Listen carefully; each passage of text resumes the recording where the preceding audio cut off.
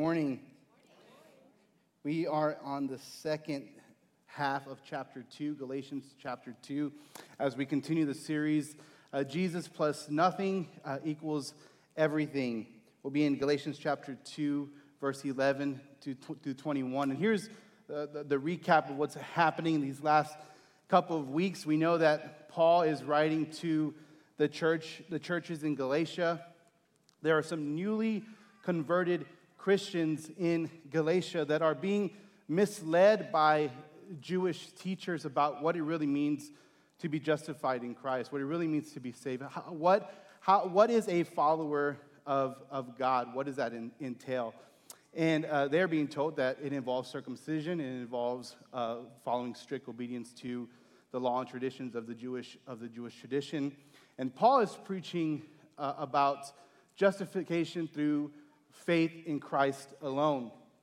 And you'll hear the word justification all through Paul's writings. And basically what this means, it's taking a person from the state of sin to the state of righteousness. And what does that mean? What goes into that? Now, there are some arguments that are happening against Paul, some debates, and two that I'm going to address today. One is, if justification is through faith in Christ alone, what keeps somebody from indulging in their sinful desires? What keeps them from sinning, knowing that they can just fall back on grace and faith in Christ? And Pastor Bruce addressed this a couple of times last week and the week before, that if you're truly transformed by the gospel, you're not looking for ways to undermine grace. You're not looking for ways to find loopholes or a get-out-of-jail-free card, if you will. Actually, what grace does, it propels us to holiness. It leads us to a place of devotion. And so that is Paul's argument. The other thing is, the argument against Paul is, if grace, again, if justification is through faith in Jesus alone, well, doesn't that undermine the law? And Paul addresses these debates and these arguments by saying this: we know that it will not undermine the law because Jesus comes and he fulfills the law. And he poses a question: what was the original intent for the law? If you are sick and you have symptoms, you're going to the doctor, and if the doctor cannot find something visibly wrong with you, he would sometimes order an MRI. And you will go into an MRI machine, and it'll be the most 10 uncomfortable minutes of your life. And what that MRI machine will do, it will scan you, and it will diagnose what's hidden. It will reveal something that is wrong with you. And no matter how many times you go through an MRI machine, it can only diagnose you. It can never cure you. And in the same way, the law's original intent was never to be the cure, but rather the law's original intent was to be a diagnostic tool to expose sin and expose our need for a redeemer. It exposed our need for a rescuer. If you think about it, Moses comes down from Mount Sinai. He's holding the 10 Commandments. And as he's reading these 10 Commandments, he's saying, "Thou shalt not have any other gods before me. Honor your father and mother. Do not covet. Do not murder." And as he's reading this, the Israelites' eyes, the glass is shattering because they're realizing that they really fall short of the expectations of God. They had built a golden calf to praise them, and they're realizing, we can't do that. This is wrong. It exposes our need for a redeemer.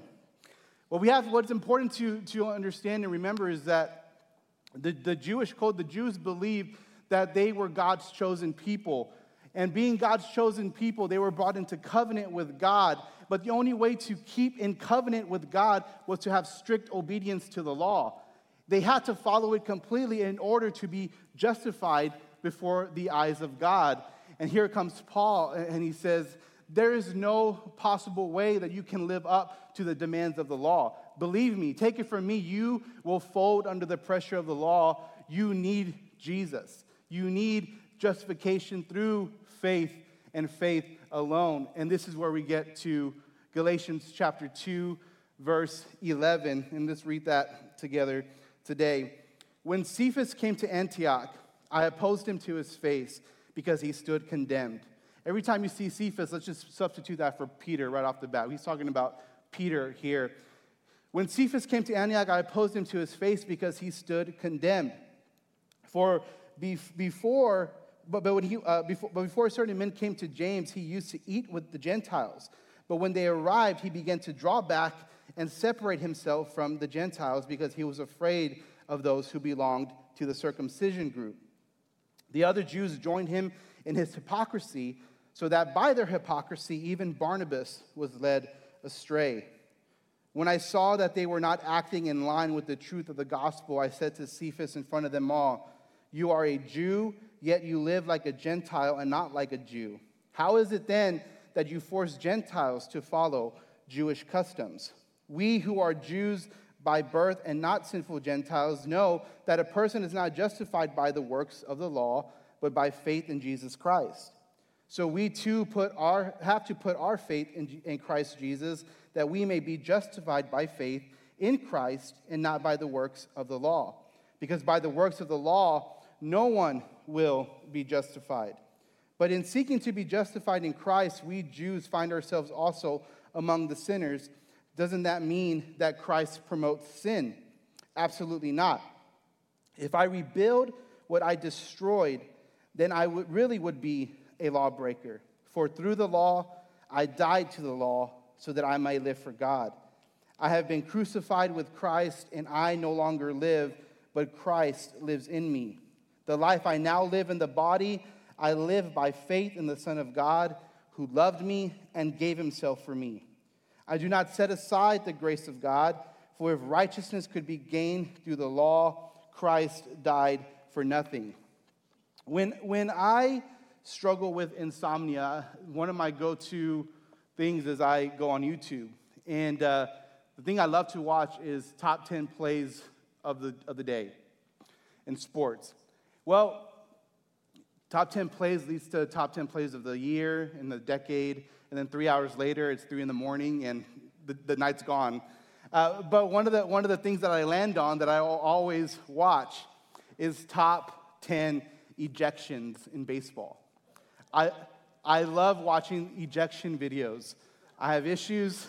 Again, there's a problem with me, but I'm in bed laughing because these managers are getting thrown out, and they just act like children. I mean, they're tossing things and they're throwing the tantrums, and I'm there for it. 3 in the morning, I'm laughing. A couple of months ago, my wife and I we went to a Royals game in Kansas City, and sure enough, this happens. A bad call happens. The manager just sprints out to the field, and he's getting into the face of the umpire. And this is what I wanted. This is what I paid the money for. Like, it's not against my team, so what do I care? Like, go at it. And so they're yelling, and I look over, and my wife is just like curled up in a ball, like hands tucked in her chest, and she's like, "Why is this happening?" Like, she cannot take the confrontation. I'm like, "No, honey, look, this is why we're here. Like, this is what it's worth, everything." And the manager gets thrown out, and that was my night. My night was made. I got to see that. It's fun. I do not understand hockey, but I love that you can just fight in hockey. Like they'll just stop everything and let these two guys just have at it for a couple of seconds, and then they just like spit them up. I'm like, who made these rules? Like, how can you do this? Well, this is not hockey rules, but there is a confrontation that happens in Galatians chapter 2. Paul says that he opposes Peter to his face because, quite frankly, Peter makes a bad call.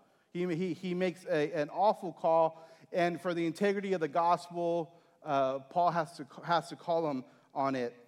See, what's happened is that Peter had been eating with the Gentiles like the new gospel has told him, has taught, and he has accepted it. And he is now eating with Gentiles, and what happens is some Judaizers come to Antioch, and because of fear and pressure, Peter rejects to the Gentiles, rejects eating with them, and starts eating again strictly with Jews. Now, Peter knows better. We can go back to Acts chapter 10, and there's this story about Peter and a man named Cornelius where Peter gets a vision from God that basically says, do not call anything unclean that I have made clean. And for long story short, doesn't matter what you eat, doesn't matter what you drink, all are welcome at the table of Christ. The gospel, salvation is for Jew, Gentile, slave free. It crosses all boundaries, it crosses all borders, and is an inclusive gospel. And Peter accepts this. It's a vision from God. You cannot not accept a vision from God. And Peter accepts it and practices this, but because of fear and pressure, he reverts back to this Jesus plus something type of gospel. And now this is not just petty drama. This is not like table manners.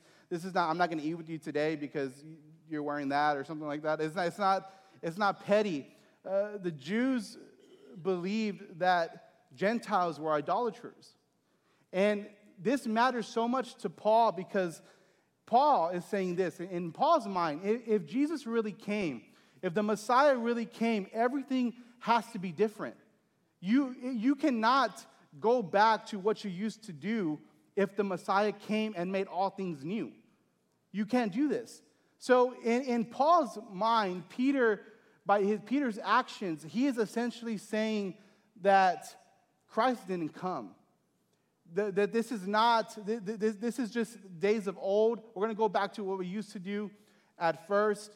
And it rejects the price that Christ made, and it rejects that Christ made everything new again. And this is the problem. Now, I'm more than sure that Peter is not, he's not thinking this. After all, he walked with Jesus. He's not saying this. But his actions said more in that moment, and Paul had to confront him on it. Peter was afraid. He was afraid of criticism. He was afraid he could not withstand the pressure that was happening by people from James, the Judaizers, and he reverts back to this Jesus plus something gospel. And if the last 2 years have taught us anything, this plays out in our society today. There is, and I don't know if you've been familiar with this phrase, but I've heard this phrase, I've seen this phrase more times than I care to.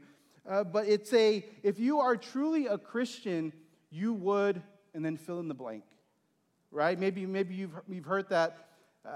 The Jews are practically saying this. If you are a Christ follower, you would be circumcised.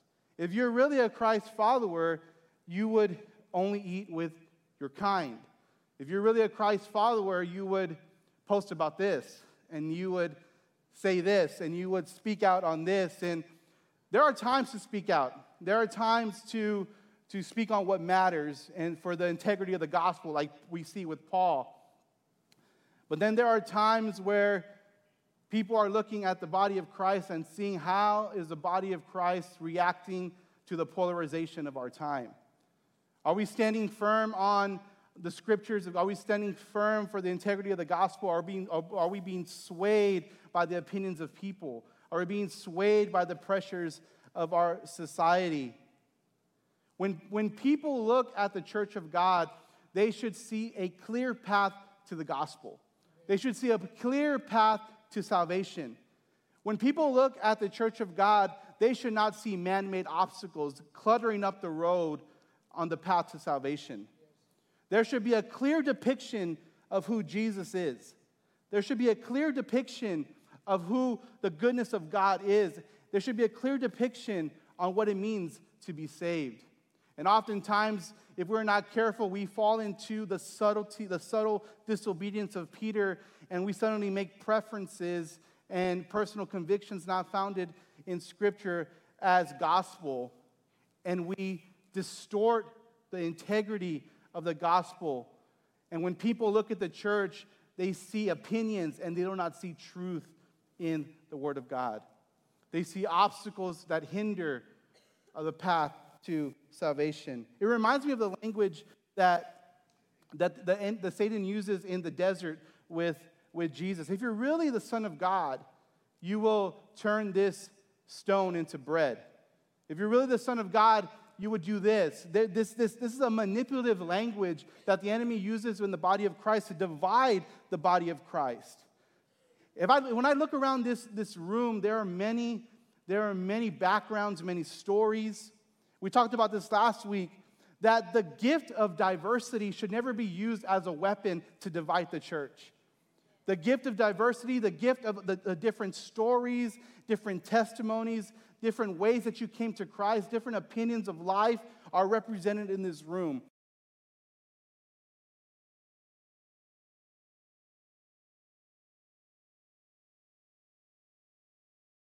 Things that do not matter to the gospel, and we group ourselves. We'll sit with them in church, but we won't invite them for dinner at our house.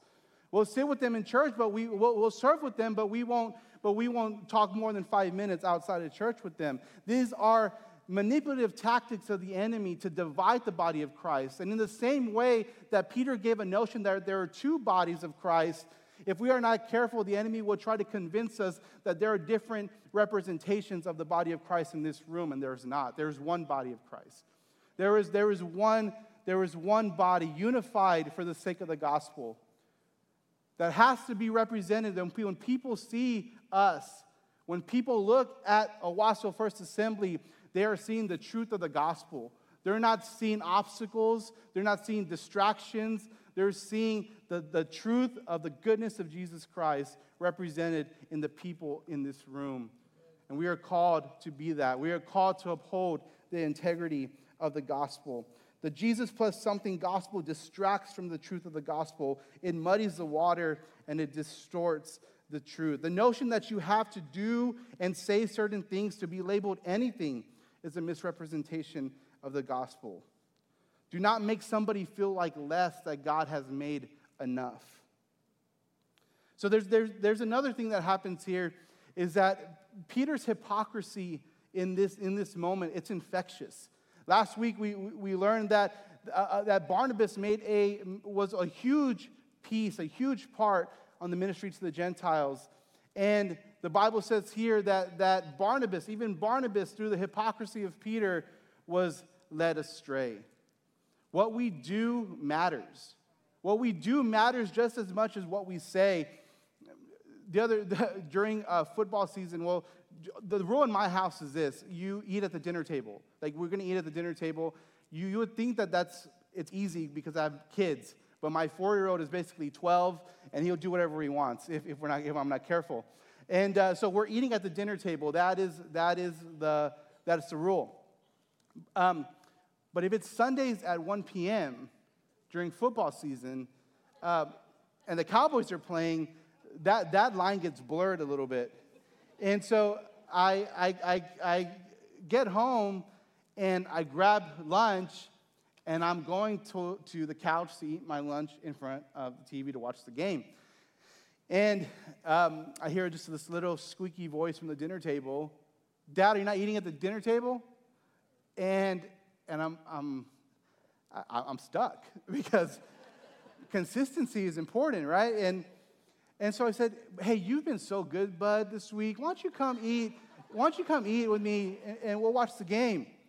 He's like, "Okay." So, I maintained my integrity, but I really blew it. I really blew it. This do what I say and not what I do does not work. It does not work.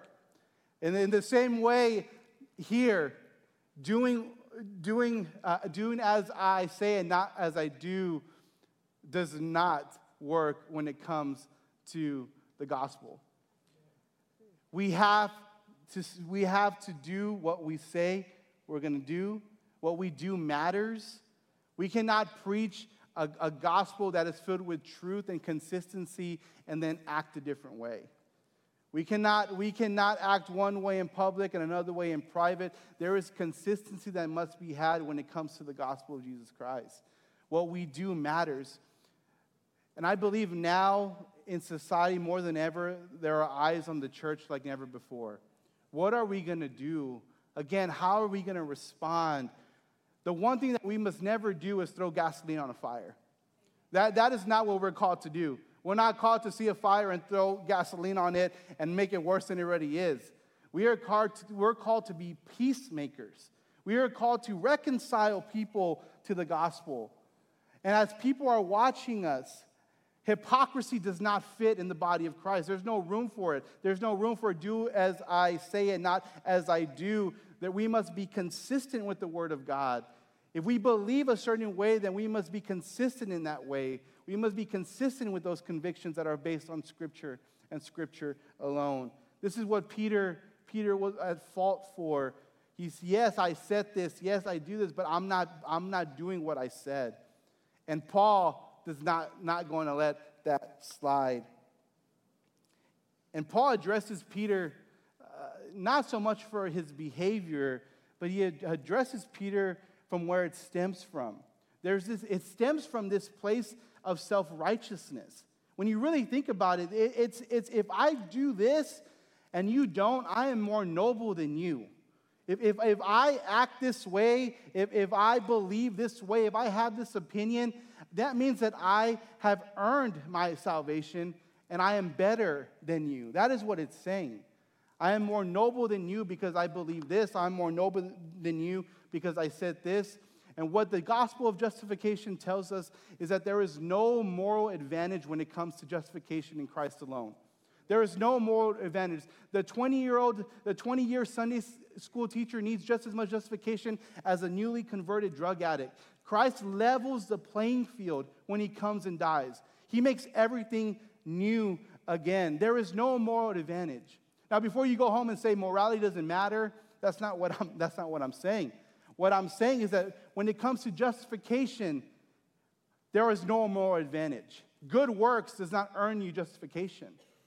There is a place for good works, but it comes only after faith in Jesus. Faith in Jesus produces good works. Faith in Jesus produces morality.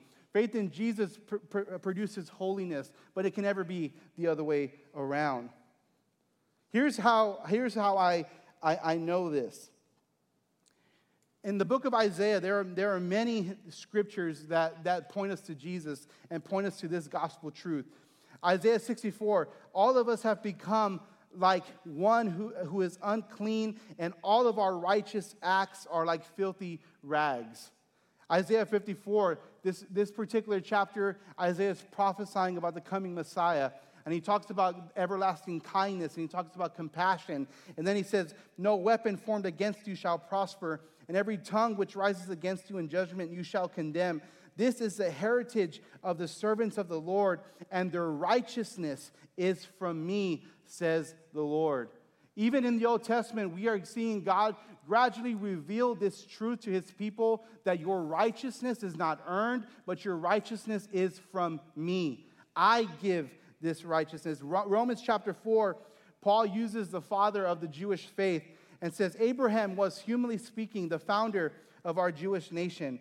What did he discover about me being made right with God? If his good deeds had made him acceptable to God, he would have had something to boast about. But that was not God's way. For the scripture tells us Abraham believed God, and God counted him as righteous because of his faith. This is what I believe that the older brother in the story of the prodigal son could not understand. If you remember the parable of the prodigal son, the younger son squanders his wealth, he squanders his inheritance, and he lives a sinful life, and he goes and indulges in his sin. The older brother stays. The older brother stays. For all we know, the older brother was obedient, he was righteous, he stayed in the house of his father, and he served his father well. Now, when the son comes back, the younger son comes back, the father welcomes the younger son as if he had never left. The father welcomes his son, and he even celebrates that his son has returned. And the older brother could not grasp this concept. He couldn't understand, because he was the righteous one for this story. He was the moral one. He was the obedient one. He stayed. And what the older brother could not understand is that he was not a son of the father because he earned it or because he was worthy. He was a son of the father because he was simply birthed into the family of his father. He earned the inheritance because he was birthed into that inheritance. In the same way, when it comes to the kingdom of God, we cannot do anything to earn it or deserve it. We are not children of God because we are worthy. We are children of God because we have been birthed into the family of God based on our faith in Jesus Christ, and that's it. That's it. Faith in Jesus. If you want to know you need to do to please God, have faith in Jesus. That's what pleases God.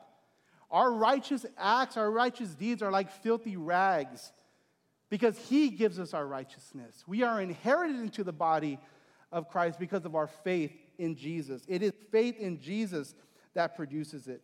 The gospel deprives men and women of all glory to be taken for themselves, and it puts all glory and honor on God as the giver of our righteousness. This is what the gospel does. Galatians chapter 17, let's continue. But if in seeking to be justified in Christ, we Jews find ourselves also among the sinners, doesn't that mean that Christ promotes sin? Not at all. But if I rebuild what I destroyed, then I really would be a lawbreaker.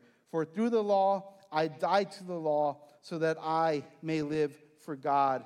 In other words, if someone who knows they are justified by faith sins, is it because justification by faith in Christ promotes sin?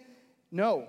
But if someone who professes faith in Christ keeps on with the same sinful lifestyle, rebuilding the sinfulness that Christ died to destroy the penalty of, then it proves that this person never really grasped the gospel. And again, we are seeing this concept, we're seeing this truth in all of these first two chapters in Galatians, that if you truly understand the gospel, it does not produce this willingness to find loopholes with the concept and the theology of grace, but rather it promotes holiness.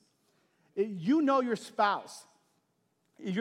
My spouse loves me. My spouse cooks, is an amazing cook, if that's a standard for anything. But she's an amazing cook. That's not why I married her, but it's an amazing cook. Way better than me. She loves me. She does everything for me. She brought me a watch because I had the wrong color on this morning. Like, who does that? My wife does that. And when she puts my kids to bed, she takes them a bath because I hate bath time. Like, I can't do it. I can't take it. Like I can't do the same thing over and over again to come out, dry them, go back in, and then it's chaos. I cannot do that. My wife does that. When I see her do that, well, my natural thought is now, you know what? How can I leave and go hang out with the guys? Or I see her do that, and I'm not saying, how can I go and maybe just she can stay here. I'm just going to go and do my own thing for a little bit. That would be insane. First of all, I can never come back home. That's it. It'd be the end of it. No. But our natural desire when we experience the love and the goodness of the gospel is not to find ways to spit in the face of Jesus. That's not what we do. When we are truly transformed by the gospel, it ushers us into holiness. It ushers into a place of devotion. All I want to do is serve. All I want to do is love. All I want to do is obey because I've truly understood what it meant for Jesus to take my place. This is what Paul is saying. The gospel does not promote sin. But if I rebuild through the law that Christ came to die for, then I am a law breaker. Then verse 20. This is more than a coffee mug. I have been crucified with Christ, and I no longer live, but Christ lives in me. The life I now live in the body, I live by faith in the Son of God, who loved me and gave himself for me. I do not set aside the grace of God, for if righteousness could be gained through the law, Christ died for nothing. As I said before, there are many backgrounds and many stories in this room this morning. I was saved when I was about 19 years old. And so if what I know about the tactics and the work of the enemy is that the work of the enemy not only tries to condemn us through struggles with sin and temptation, what the enemy will try to condemn us with memories. And maybe you know what I'm talking about. Memories of a life before Jesus. When I go back to my hometown in Texas, I can drive through the neighborhoods and I can pass by the schools where I lived before I knew Jesus. I knew what happened in this spot. I knew what happened in this spot. I could tell you what happened in that school. I can tell you what happened in that house. I can tell you everything. And it's not because I want to remember these things. I can tell you this because I know for a fact that the enemy is trying to condemn me through memories of a life before Jesus. And what Paul is saying in this passage here, he's saying that you have been crucified with Christ. It's not you that lives anymore. It's your old life is dead. There's no need to bring it back up because it was nailed to the cross as if though you died. This is what the truth of the gospel is, that when Jesus died, we are free from condemnation before God as if I had already died and been judged, and as if I had paid the debt myself. And I am loved by God as if I had lived the life that Christ lived. So it is not me that lives, but Christ. It's a powerful reminder that though we ourselves are sinners, in Christ we are righteous. How do we set aside grace? How do we nullify the gift of grace? One, by pretending we do not need it. By living a life trying to overcompensate for our past life. If we're not careful, we can see our sin and we can say, how can I overcompensate for this sin? What can I do, God? What can I do, Lord, to be made right in your eyes again? The gospel commands, we are essentially saying, I can try to set myself free. I can try to save myself free. I can try to save myself. And this is how I nullify the grace of God in my life, is by pretending I do not need grace and that I can earn it myself. And this is why we go through sin cycles sometimes, and that you can go 30 days without being tempted. You can go 60 days without sinning. And then once you fall short of the glory of God, you fall hard because you think that the longer you go without sinning, that makes you more right in God's eyes. And that's not how it works. What pleases God is your faith in Jesus. And knowing that I do not set aside the grace of God, because if I do, that the penalty that Christ paid was for nothing. That is what Paul is saying here. If your house is burning and get your family out, and then I see you outside and say, you know what? I'm going to show you how much I love you. And I go into an empty, burning house and I die. First of all, you're going to say, look at this idiot. Why did he do that? But if you have a child inside, and I say, look how much I love you, and I go in and I save your child, and then I die, you say, what a sacrifice that was made for me. What a sacrifice that was made for me. Jesus died for something. Jesus died for us so we can live in freedom, to live by faith in Jesus who gave himself for you. Christ's death means something to me. For those who are forgiven much, love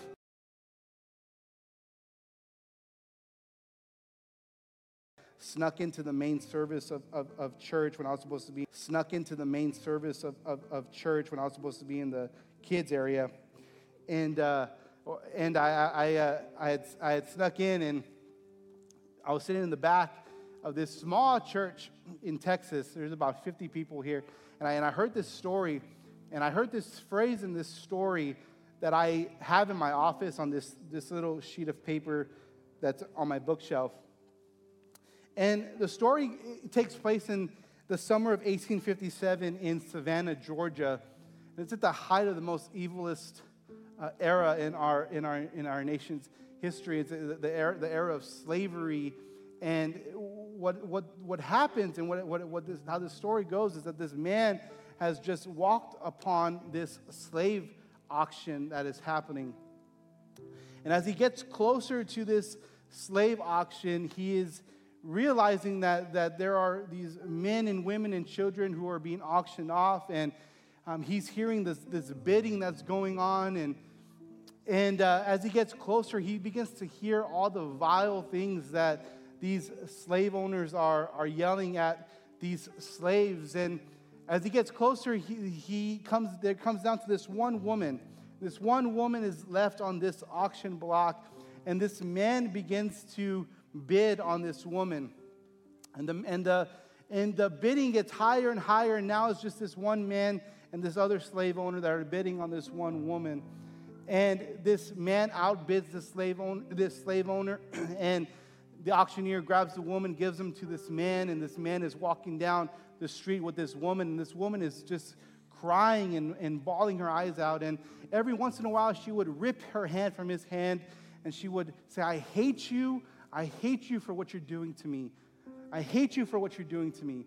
And he would grab her hand back, and he would walk her down the street. And again, she'd shove her hand out of his hand, and she'd push him and say, I hate you for what you're doing to me. And once again, the man would grab her hand, and they would walk down until they finally walked into this building. And he tells this woman, I want you to wait by these stairs while I go into this building. And she's there at these stairs sitting, and she's crying, and the man goes in, and he comes out, and he has a paper in his hands, and he gives her this paper, and she reads this paper, and she crumbles it up, and she throws it in his face, and says, I hate you for what you're doing to me.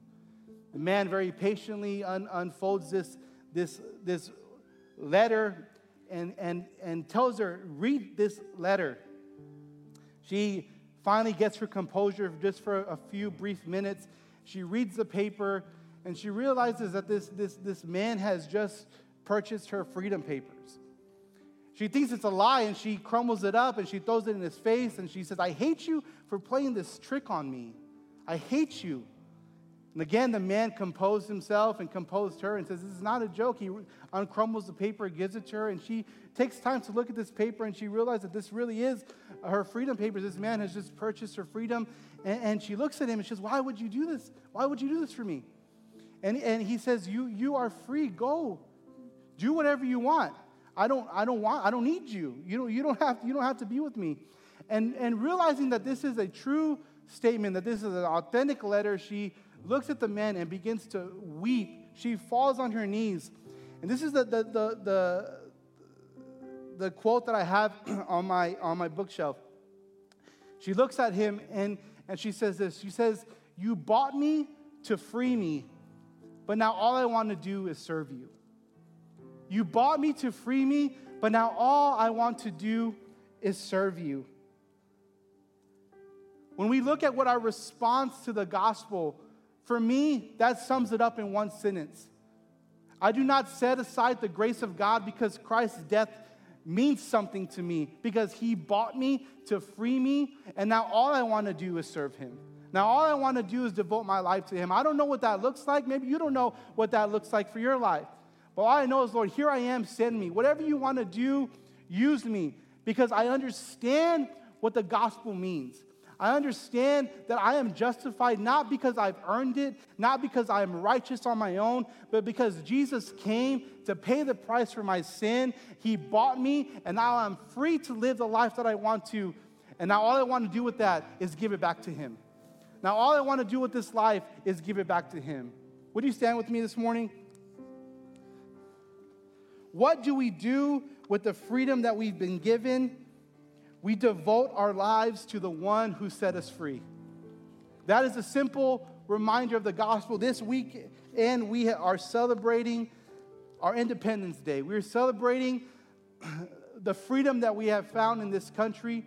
But more important, how fitting is it that we, in Galatians chapter 2, learn this truth, this simple truth, that we are free because of Jesus We are justified by faith in him alone. How do you please God? Faith in Jesus. There's nothing you can do. Accept it. I go back to the prodigal son again. Now let's switch over to the younger son. If you remember this story, the younger son is writing his speech. And he's saying, Father, I've sinned against you. Just let me be a servant. Let me just be one of your servants. I'll be fine with that. He is practicing his speech to go to his father and say, look, I have not earned your grace in my life. Just give me any job. I'm happy. And he goes and prepares his speech that he does not need. Because what does the Bible say? That the father runs to the son. And he says, let us celebrate because the son that was lost is now found. We do not need to have eloquent speeches before God. We do not need to practice this speech of how worthy we are or how we're going to make it up to him. We don't have to do that because our righteousness is given by Jesus and Jesus alone. That is where we find our righteousness. Do not listen to the voice of the enemy that would try to condemn us and try to tell us, how are you going to make up for the gift of salvation? How are you going to make up for the gift of grace? If we're not careful, we slide back into the Jesus plus something gospel, and that is a distorted truth of the gospel. It is Jesus plus nothing that saves. It is Jesus plus nothing that is a revelation of the gospel. That is the truth of the gospel of salvation. Jesus plus nothing is everything. So I want to invite our prayer team to come forward. I want to ask, if you need prayer this morning, there are a couple of things that we can pray for this morning. One, do you need to be free from the pressure to perform, the pressure to overcompensate? Are you struggling to live in the freedom that Christ died for? We want to pray for you. Number two, do you want to echo the words of Isaiah? Here I am, Lord, send me. How can I devote myself to you? Give me direction, Lord. We want to pray for you this morning. Maybe you don't know what that looks like for your life. You don't know how you're going to respond. But then the response today is devotion, and Lord, give me direction. Here I am, send me. Let's pray this morning. Father, we love you. Lord, as we worship you, God, we know, Lord, that our righteousness is from you. God, we know that everything we are can only be justified through faith in you. So today, God, we ask, God, for clarity of the gospel where we may have lost it. God, we ask for clarity of the truth of your word. Lord, we do not need to earn it.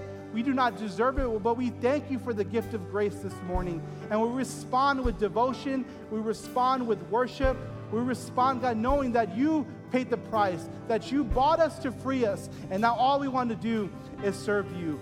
We give you these moments in Jesus' name. Amen. Let's worship together.